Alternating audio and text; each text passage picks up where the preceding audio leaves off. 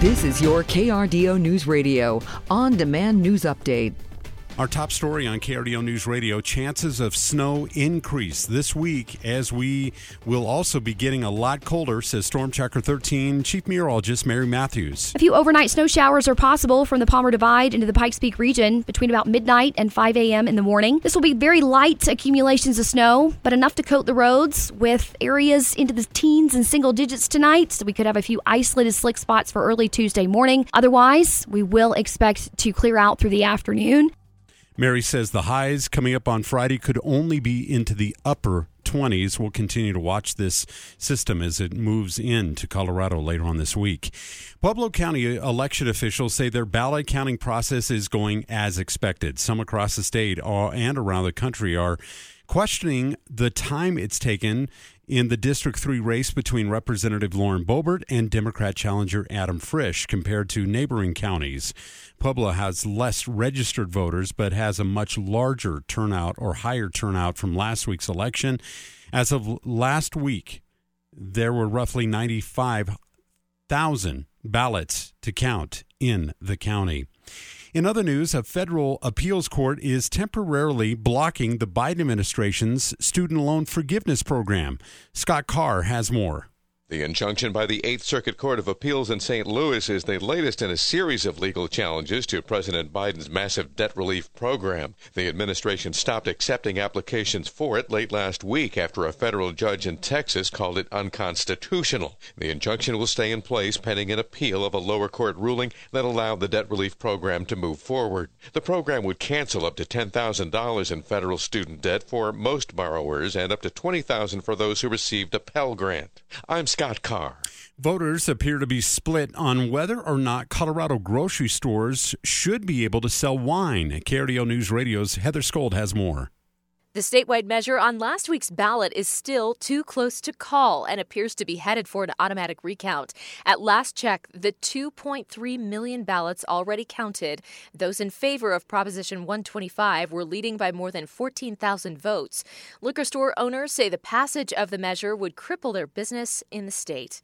Heather Skold, KRDO News Radio. Colorado Springs police investigating an armed robbery that happened last night. It happened at the 7-Eleven near Woodman and Mark Shuffle, where officials say the suspect fired a gun at the ceiling and then demanded cash.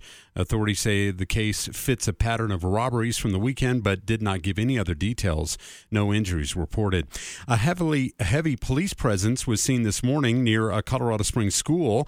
Authorities say officers were called in for an alleged threat near Banning Lewis Prep Academy at Vista Del Peco Boulevard, but officers say there was no known threat to the school. The investigation, however, is ongoing. During a work session today, the next city year's budget, the city council decided to approve allocating additional funding to the homeless outreach program operated since the mid-2019s, but the city's fire department will be in control of that. The department had recently expressed concern about the continued availability of grant funding that was supported by the program and possibly reducing or eliminating the program as a result.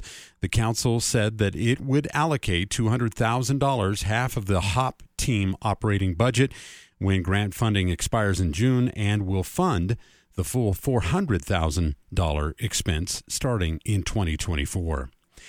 And finally, the Pueblo Police Department is getting in the Thanksgiving spirit ahead of the holiday. KRDO News Radio's Bart Betzel has more.